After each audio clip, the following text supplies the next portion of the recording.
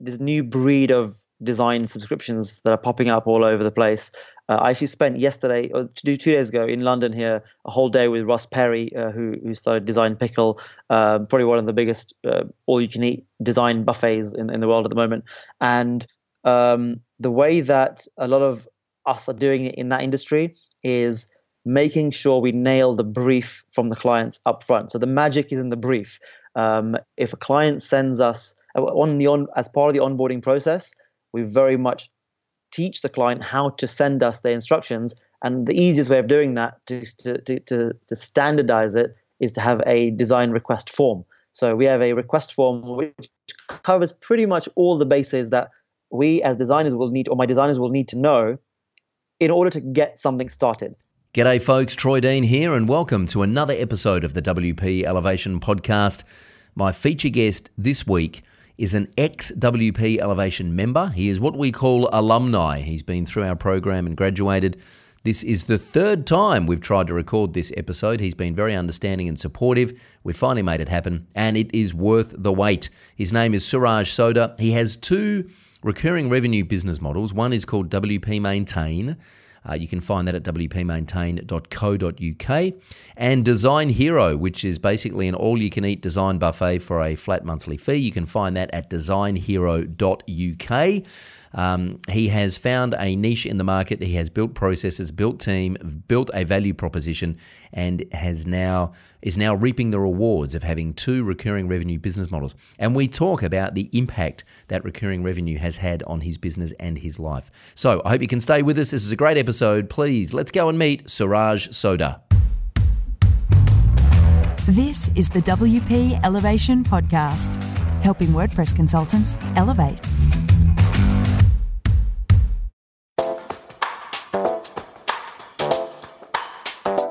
Just before we get into this episode of the podcast, I have a quick favour to ask. If you're enjoying the show, please subscribe on iTunes at wpelevation.com/iTunes. Or if you're not an Apple user, you can get us on Stitcher Radio at wpelevation.com/Stitcher. And please, if you are on iTunes, leave us a rating and a review. It really does help us come up in the search results and get the show in front of a wider audience. And we love your feedback, and we read all of the reviews.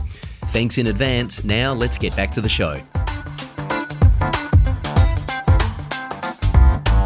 G'day folks, Troy Dean here, and welcome to another episode of the WP Elevation Podcast. I am super chuffed, if that's a word, this week to have all the way from the UK joining me on the show, our feature guest, Suraj Sodha. Hey Suraj, how are you, my friend? Hey Troy, I'm good. It's so good to be here. Oh, dude, thank you for joining us on the show. And I just need to give a public shout out here. This is the third time we've tried to do this podcast, and you've been super patient and very understanding. So thank you very much. But I'm really glad we got to do this in the end. Now, for those that have no idea who you are or what you do, who is Suraj Sodha? What do you do, and why would we be talking on this podcast? Sure. Well, Troy, yeah, absolutely. Third time lucky, and I'm really excited to share this platform with you. So like I said, my name is Suraj. I live in London in England, and I am the typical ex-corporate bod to entrepreneurship story. That's my story. I grew up very much in a culture and an environment where going to school, university, and getting a job was the norm. And that's not a new story by any stretch of the imagination, but that was very much my life. So I went to university. I studied law at university, ended up going down that very typical corporate route. So it was as typical as you can imagine, right? And in my culture, in my background, you either become a lawyer, a doctor, a dentist, or a pharmacist, or something in the medical world. Because that's what success means.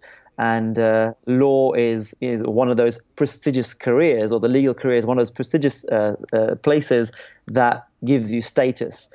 And so I ended up going down that route. Of course, hated my job because it wasn't what I wanted to do. I was good at it, but I didn't love it. And a couple of years in, was able to cut a long story short, follow my passion, follow my hobby as a teenager of building websites. And I used to dabble in WordPress, and I used to be that kid buying domain names with my mum's credit card when I was 16 years old.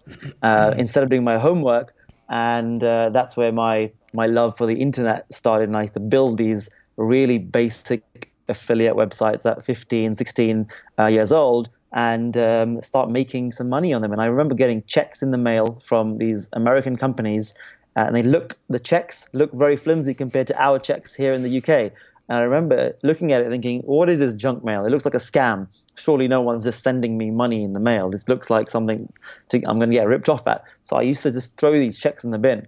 And that's how I learned about, that eventually was how I learned how to make money online, and realized, hang on, so all of those things that I threw away was real money as a 15 or 16-year-old. Because you think, well, who's sending a 15-year-old mail, right?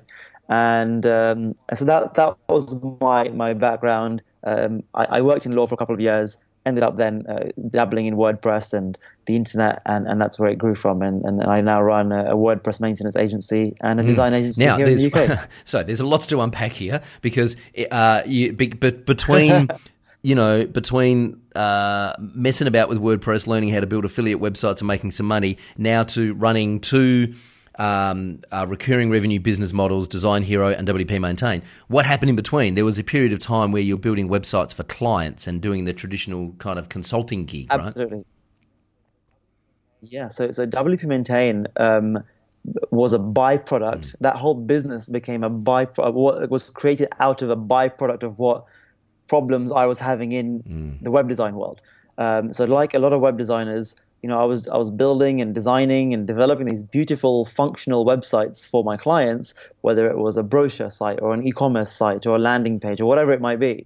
And I started getting really good at it, which inevitably meant I got more referrals. I started getting more clients.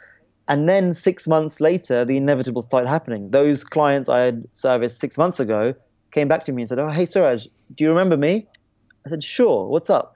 Do you want another website?" And they said, "No, my phone number's changed, but I don't know how to change it on my footer widget." I'm like, okay, that's weird. Sure, send me your logins. I'll update that for you. Of course, buddy, I'll do that for you. Then the following day, somebody else would say, "Oh, my designer's designed me a really cool new logo, but the old one's on my website. Can you just change my logo for me?" I'm like, "Who are you?" And they said, "Oh, you did my website a year ago." And I was like, "Oh, yes, of course, I remember now." And then I'd say, "Well, how do I charge for that?" Do you know what? It's going to take me all of 3 minutes. Just send it to me. I'll get it done for you. Don't worry about it. It's cool. Now, you multiply that by 300 customers, and all of a sudden, I'm doing more logo changes or phone number changes or take this person off my team page or whatever than actual website work, and not charging for any of it.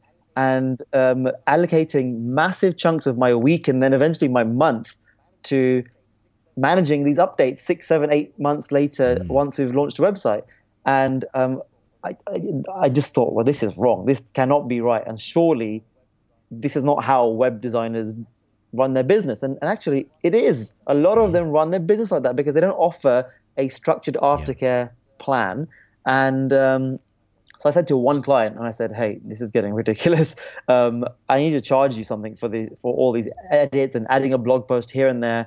So what I thought was a novel idea, and then I learned about this whole world of recurring revenue and subscription plans that actually I wasn't that clever. I didn't completely think of it myself, but I solved that problem with one client and said, "Hey, how about you just pay me a fixed fee every month, and all of these updates that you need doing, all these blogs you want to publish, all these new things you want to add and remove from your website, I'll do them for you on a reasonable use basis."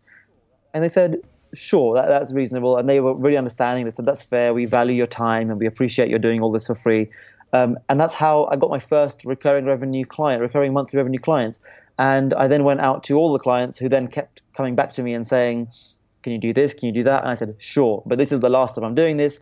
Going forward, I'm having a set fee." And that one client ended up growing into 500. So here's the thing, right? I'm having this. I have this conversation on a daily basis with people in WP Elevation and in our Mavericks Club Mastermind. How do you get existing clients? We've written blog posts about this. We've run workshops on it. We've had this conversation a lot. But I'm curious how you went about getting those existing clients who expected you to do it for nothing. How did you migrate them to Yes. a recurring revenue plan? Because the truth is, nobody wants another bloody subscription on their credit card every month, right? Like we've all, everyone's got too many subscriptions. No. How did you migrate them, and how did you deal with the pushback? And I'm going to have a guess that you probably lost some clients along the way, which is probably a good thing, right? Because they might not have been a good fit. How did you manage that process? Yes. And even like mentally, how did you deal with the resistance or the pushback from your clients? So there were, like you said, some clients really weren't happy that all of a sudden I wanted to charge them for doing work, and there was that resistance. I think for the vast majority of them, and I was very lucky, the vast majority of my clients actually understood the value and appreciated and respected the value of having an expert on hand. So the way I framed it up, it wasn't, hey guys, I've found a brilliant way that I can make more money from you. I know that's really a really crass way of saying it, a really crude way of coming across. And I don't imagine any web designer or anyone in the subscription model goes to their clients and say, hey, I've found a great way that I can make more money. The frame of it was very much, hey, you need this support on an ongoing basis. And just like some of your other subscriptions where they are for more supportive services in your business or in your life, I think that I can offer you massive value with a small monthly fee and give you all of that peace of mind that you're actually looking for and that I'm getting anyway. And because I have a great relationship with my clients, or I had at the time, there weren't 500 to migrate. There was a handful, right? I had a great relationship with these folks. And it was very much about having that conversation and saying to them, look, this is unsustainable for me as a small business owner, as almost a one-man band at the time. And I think this is reasonable and fair. What do you think? And a couple of them said, yeah, I don't think we're going to have that much going forward. And I said, that's cool. If you find yourself with more tasks that you need doing, that you don't have the inclination or the skills to do, and you don't want to go and find a freelancer every single time, by all means, come back to me. So I think one of the ways that I made it so smooth was it wasn't a forced transition. You take it or leave it. I didn't say you have to go on this subscription plan now. It was very much like it's there if you want it. Very low pressure, very sort of leave the back door open if they want to exit. I didn't tie people into contracts. I didn't make it difficult for them to leave. Yes, I made the business sticky in the sense that I would want people to stay for as long as possible, but I never forced people to stay. So I think some of those elements were really important to my clients, that they didn't feel locked in. They wanted the option to leave and to cancel if they didn't like it anymore, or if they didn't need it anymore. And the irony of it is, no one really cancelled, and there wasn't actually that much resistance. So it and was, if those it was clients who smooth didn't want to process. pay the subscription, if they came back in 3 months' time and said, all right, we need some things added to the footer widget again, were you charging, like economically, was it better for them to be on a subscription plan? Yeah. Yes, absolutely. And from a commercial point of view, I made sure that I was my one-off fixing charges essentially were a little bit of a decoy in that sense, and it would for the same price you could have 3 months maintenance essentially. So it was wildly out of proportion, but actually it made people realize that the real value of this is in the long game, in the long term option. And if they were to go and find a freelancer on one of the freelancing websites, it would cost them the same amount of money, but actually, more importantly, I think, would take them 3 times longer to get the job done, because they'd need to find someone and maybe they'd get it wrong the first time and go back and forth. Plus, I had the added benefit of knowing their business, knowing their website, because we'd built it already. A couple of questions. What impact did recurring revenue have on your life? Oh my God, where do I start, Troy? Like, so much peace of mind, so much more certainty in business and in life as well. I knew how much I could take out of the business every month to pay myself properly. I knew what the business could do every month in terms of reinvesting in more teams, better software, better tools to manage this new style of business that I was morphing myself into, going from those one-off projects into a recurring model, what I needed to do to automate that and it gave me the finances and that freedom to go and learn about these things. As a one-off project entrepreneur, I had to move on to the next project straight away to not leave any gaps in my income. Whereas with this, I knew that if I had a week on developing the business and working on the business, the following week, I wouldn't need to scramble for a new client because I knew that the recurring would be coming in the following week, for example. It gave me so much more maturity in business as well because, love it or hate it, we need the money to grow a business and to reinvest in the business and ourselves. And that allowed me that freedom, which I'm so grateful for. It also gave me a whole new USP because when I started doing this, a lot of web designers weren't offering this at all.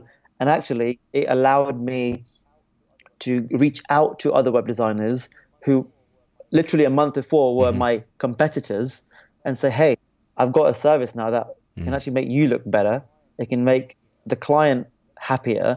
Let's work together on this rather than trying to compete against each other for, who can make the best WordPress theme. So it changed the game entirely, financially and from an understanding of business. So you now provide white label services through other agencies, is that right?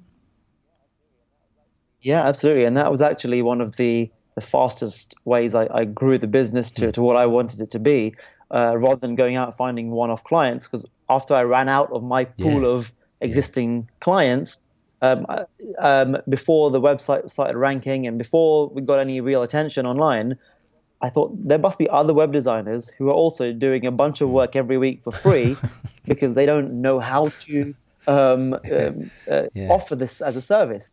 And then, of course, now we're talking a year or so in, I found WP Elevation. I joined and I got all the structure behind how to run this as a real business. And I started reaching out to other agencies, other freelancers, and said, hey, I can help you. Send your beautiful websites to me after you've done them, either as a white label service or just refer the client to me and I will be eternally grateful because they didn't want to end up being that middleman project manager between me and the client. And actually, there was very little resistance to that. A lot of the web designers and developers I work with said, you know what, I love it because I have no intention of doing the aftercare, which is great. And I then ended up being solely the aftercare guy rather than setting these things up. So now I think 90% of the websites that we actually maintain are inherited rather than we've actually rather really than designed or developed. So fast forward now, and I think it's a mindset thing too. You either want to have a transactional relationship with the client where you charge them for a website, you build the website, you hand it over, and then you say adios, or you want to have an ongoing relationship with the client and have that recurring revenue, which is great. Causes a whole bunch of headaches as a business owner that you have to solve, which we can talk about, but it does get you off that feast and famine treadmill because you've got that stability and that consistency coming in. Fast forward now, do you do any project work or is it just recurring maintenance work on existing websites? Like, do you still build websites for clients? We do, yes, absolutely. So what happened was I went from only building websites and only doing project work to only recurring as I built that side of the business up. And then now we have capacity. We've got a good team of developers, and actually we've got the demand for it. Enough clients and enough people keep asking, "Can you do this new project for me?" We do that as well. There was a long period of time in the middle where it was do one thing and do it really well. But as the business has grown, has developed, we now do it. But the only people that we do project work for and one-off development tasks for is our existing pool of clients. So we don't have a web design website or a web design page on the website. It's just purely for existing clients, and there's enough of them. There's about 400 or 500 clients we work with now, where because of that relationship, or the ongoing relationship that you touched on a second ago, we become that first port of call for a lot of things that we can do but don't do. So a lot of them come to us for SEO work, which we absolutely don't do. Come to us for social media work, which we absolutely don't do.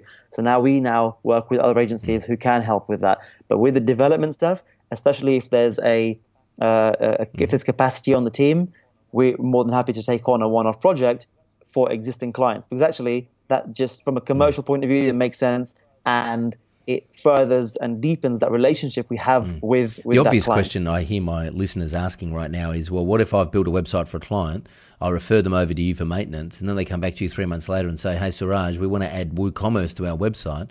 Do you funnel that work back to the original developer? It depends on what that original relationship is with that developer. Sometimes if it's a completely white labeled setup, that client would never come to us in the first place for that because they don't know we exist, right? They're always dealing with their main developer, their main point of contact. If, on the other hand, they come to us and the developer says, here's the client, all yours, I'm moving on to the next project, don't bug me with this guy anymore, we'll take him on, and we'll say, okay, great. So, and there'll be that agreement where if there is any follow-up work, the client is always free to come to us or go back to the original developer. Now, just to touch on that, where we have inherited the website from a developer or a designer or another agency, I would say, maybe about 8-9 times out of 10, it's because the relationship with that other original developer or designer has broken down for whatever reason. So there is no one to go back to. So we end up becoming that first port of call. But where there's a partnership sort of relationship with another agency or developer, I don't want to be that guy and say, well, he's my client now, so I'm gonna take all the business. It's always more collaborative in nature, and if it's a project that is over our heads and it's not gonna is going to take up more time or more capacity than I'm comfortable with, I will always say, hey, look, if you still have a good relationship with your old developer, we're more than happy to work with them, set them up on our platform so they can work for you as well. And that way everyone wins. The client gets what they ultimately want. We get to focus on what we're really good at. And the old developer picks up a bit of follow-up work as well. So for that reason, it's a win-win-win all around. Quick sidebar before we talk about Design Hero. How do you manage the tasks internally? Because I'm going to guess that part of your team, if not all of them, are remote. How do you manage what needs to be done when? What tool do you use to manage that? So we actually use Freshdesk as our help desk at the moment. We moved from something called Teamwork Desk over to Freshdesk recently. And you say remote. Most of our team are remote, but up until September, October last year, we had an office here in the UK with a lot of our content management team here. I made a big deal of hiring a lot of apprentices, a lot of people coming out of school, not quite knowing where they want to go in life, because that's the opportunity that I didn't have when I was figuring out life at 17, 18 years old. So we take on a lot of apprentices from local colleges, local universities, to get them into the online and the web game. And yes, from a business point of view, Troy, it costs 4 or 5 times the amount of farming the work off to the Philippines or to Asia or to South America. But actually, for me, it's giving back to local community. We're creating jobs. Don't get me wrong, we do have a development team who are based offshore in Asia.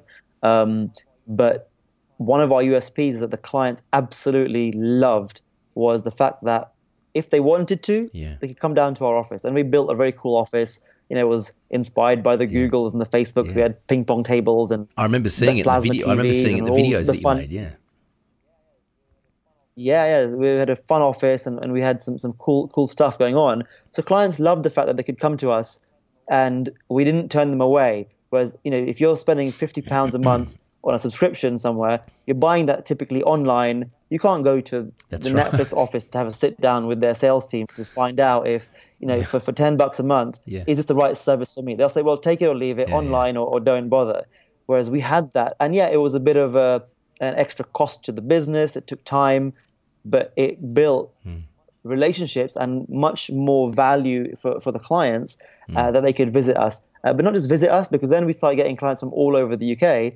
What's then started happening was, well, can I phone through my support tickets? And we kind of had to say, well, not really, because we need it recorded. We need to understand what you need on paper or on an email. But sure, phone us if you fancy a chat. Phone us if you don't know how to get something across on an email, because a lot of our clients are not techies. They're not web type of people. They are bricks and mortar business owners. They're more traditional business owners. They don't know what the difference is between a blog page, post and a new page. right? Or what's a widget? Like, what's a footer? And we take it for granted that we know the difference between a footer and a sidebar and a header and all this sort of stuff. And a lot of them said, well, I don't know how to get that across to you in your support ticket. So can I phone you? I said, it's not scalable. It's not ideal, but sure, if that helps you solve your problem, sure. Here's our UK office phone number, business hours only. Phone us up, and 9 times out of 10, it was always like a 2-minute call. Hey, this is Troy from so and so company. I don't know how to say this on an email, but I want the blue bit to be yellow, or I want this bit of my logo to show up in the bar in the browser. What's that called? Yeah. Oh yeah, that's a favicon. Send us your logo, or fine, I've got it. One of us will just quickly make a manual ticket for you, and we'll get it done. And that extra value, which none of our competitors offered, whether in the UK or a lot of our competitors in the US, just didn't have that option. That stood us out, and that's how I built these relationships with the clients. Fast forward now to a new business that you've launched, Design Hero, which is basically way I understand it, it's a recurring revenue business model. From the customer's point of view, it's a flat fee. I pay every month, and I basically get an all-you-can-eat design buffet so I can get all my design work done. It's cheaper than me hiring a designer. Yes. It's probably quicker and more efficient than me trying to fish around on a freelancer marketplace trying to find my own freelance designer, because who knows what I'm going to get. Tell me, exactly. I've tried several of these services in the past.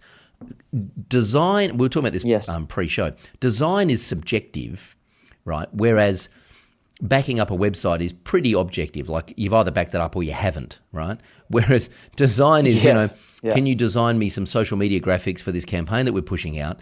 Well, I mean, there's how do you deal with managing client expectations? How do you deal with onboarding clients? How do you deal with clients who don't have a branding style guide?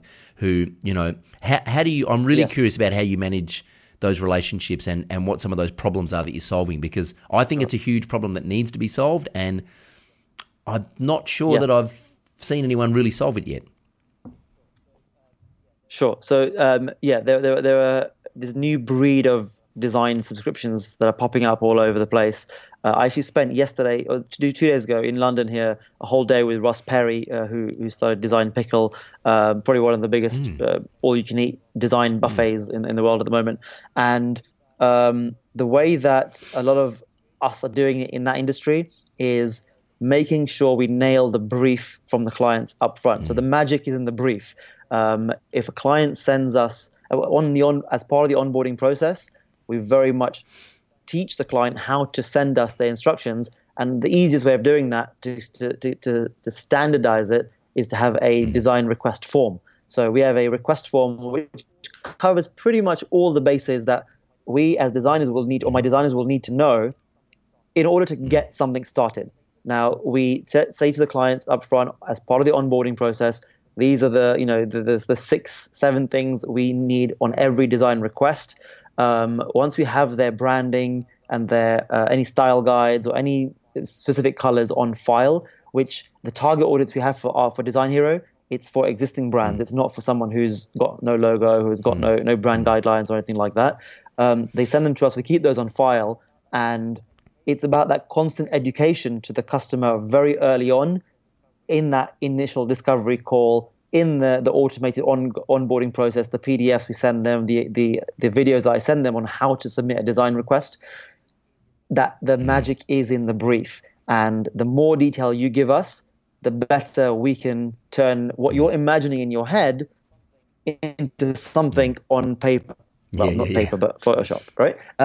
So that's the education that we give the clients very, very early on, and manage their expectations to say, hey, look, if in the nicest possible and the most polite way, that if you say to us, hey, Suraj, design me a flyer with my logo and a nice picture, and add some nice colors and some nice icons, we'll do that based on what we think is nice. It may not be what you think is nice. So be as specific as you can. We say, specific is terrific. If you say to us, choose a nice icon, the form won't let you move forward until you've given us a link to something you've already liked, or you've taken inspiration from, or to something that we can draw inspiration from. So it's very much like in web design as well. When someone comes to us for a website, without knowing exactly what they want, it was very hard for us to deliver what they actually wanted and needed.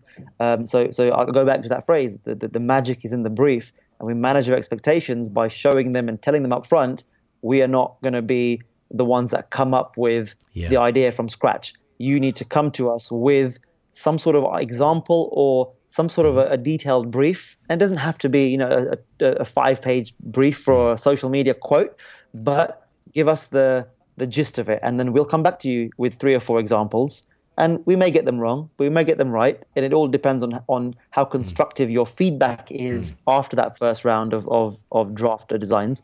But again, it's about educating them, and they will learn it. And what we found is the first couple of design requests from clients are not very great, to be honest with you, but then it's our job to educate them and say, here's how to make this better next time, or a better experience, and get a better output design next time by doing this, this, and this. And actually give us some links. And if you like blue, what kind of blue do you like? Is it sky blue or is it navy blue?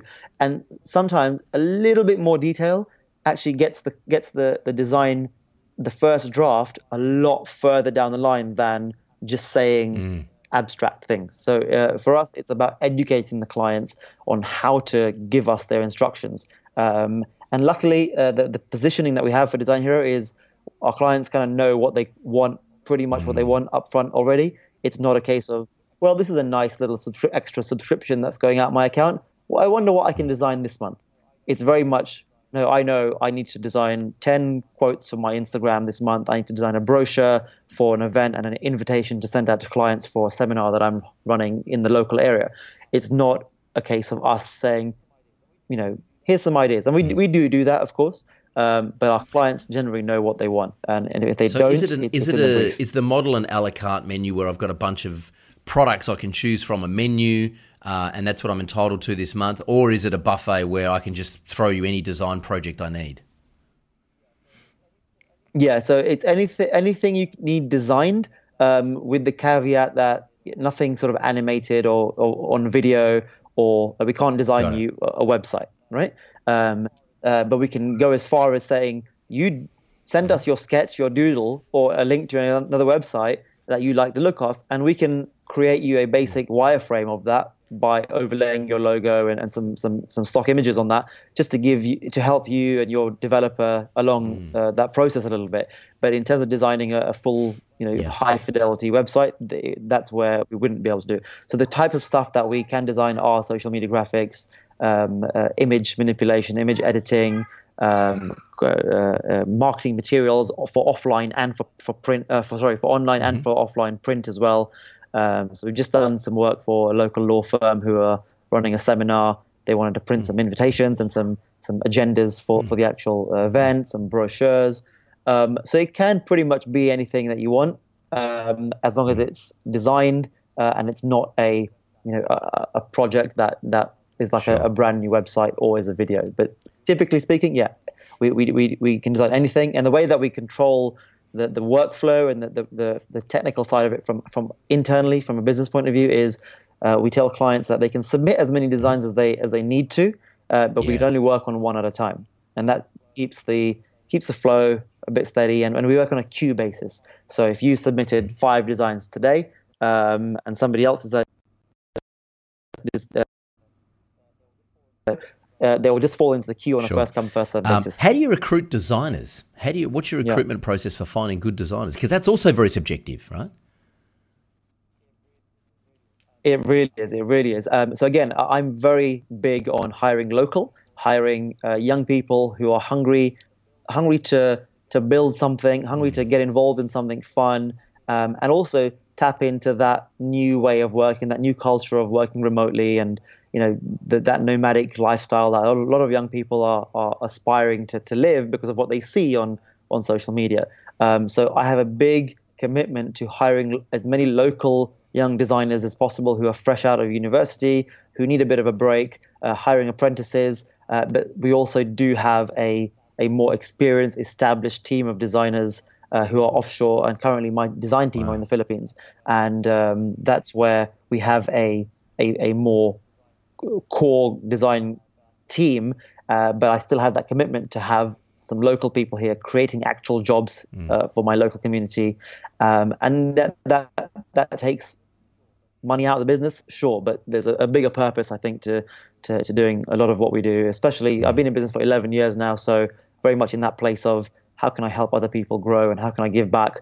And it's not just about, well, let me cut costs right down to make as much money as I can, because I've been through that cycle and already. Across the two businesses, WP Maintain and Design Hero, what's keeping you awake at night these days? Yeah. What keeps me awake at night these days is something that you touched on already, is especially not so much with WP Maintain, but with design stuff is, and maybe this is a bit of imposter syndrome because I'm a techie at heart. I'm not a designer. I'm not a natural designer. So very much that imposter syndrome of, I wonder if the client will like the designs that we've done for them. And I wonder if we've missed the mark on that last one that we sent out yesterday. Or I wonder if this is, if enough people will actually want to use this service. And a lot of this is just random insecurities of a new startup. But those are the kind of things that I'm currently battling with internally myself, but in a good way. And I feel good about these new challenges, because whilst I've overcome the challenges with WP Maintain, I feel like I'm on day one again with Design Hero, and unlearning and relearning a whole bunch of things that I did with WP Maintain, and trying to do them better and run a much more efficient business this time. Super exciting stuff, and probably a little bit scary starting something new, but good on you for stretching yourself and challenging yourself. Where can people reach out and keep in touch with what you're doing, Suraj? What's the best place for people to find you online? So the best place, if they wanted to find out more about the service, you've got designhero.uk, you've got wpmaintain.co.uk. But the best place for me, the reason I do these things is to connect with other people on a personal level and to learn from other people as well and share value. I'm loving life on Instagram right now and LinkedIn. So if you type my name in LinkedIn, you'll find me. There's not many Suraj Sodhas in the world, so you'll find me. But also on Instagram, it's at Suraj Sodha, and that's where I share not just about business and stuff like that, but I do a whole bunch of other fun stuff that I love talking about, and I'd love to connect with anyone on Instagram. Of course, there's Facebook and Twitter as well. So you can find me on the usual platforms, usual channels, where you won't find me talking only about WordPress or only about design. I talk about other things that I do, like my Spartan races and health and fitness that I'm really into. So let's connect, let's engage. I'm sure there's something. Awesome. Suraj Sodha is spelled SurajSodha. Yes, perfect. That's right. Instagram, yes. LinkedIn, and all the usual places. And, of course, designhero.uk, one of those fancy new UK domains without the .co. So it's designhero.uk and wpmaintain.co.uk. Check it out. Hey, Suraj, it's been fabulous having you on the show. Thank you so much for third time lucky. I'm glad we finally got to do this, and all the best for the future, and please keep in touch.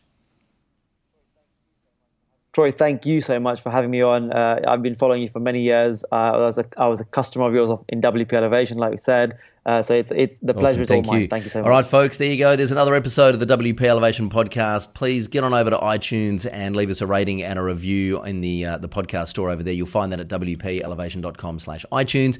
And you can also connect with us on YouTube and Facebook, which is where we spend most of our time. And I've just noticed something. At the end of an episode here, that light comes on. Right there. Why does that happen, Max? I'm going to go and talk to Max about that after that. Oh, that's what it is. It's the logo that disappears and reveals the light. There you go. You'll have to watch the video to know what I'm talking about, which you'll be able to see at the show notes at wpelevation.com. And that's also where we're going to leave all the links related to this episode. So I look forward to speaking with you again next week on the podcast. Until then, I'm Troy Dean. Go Elevate.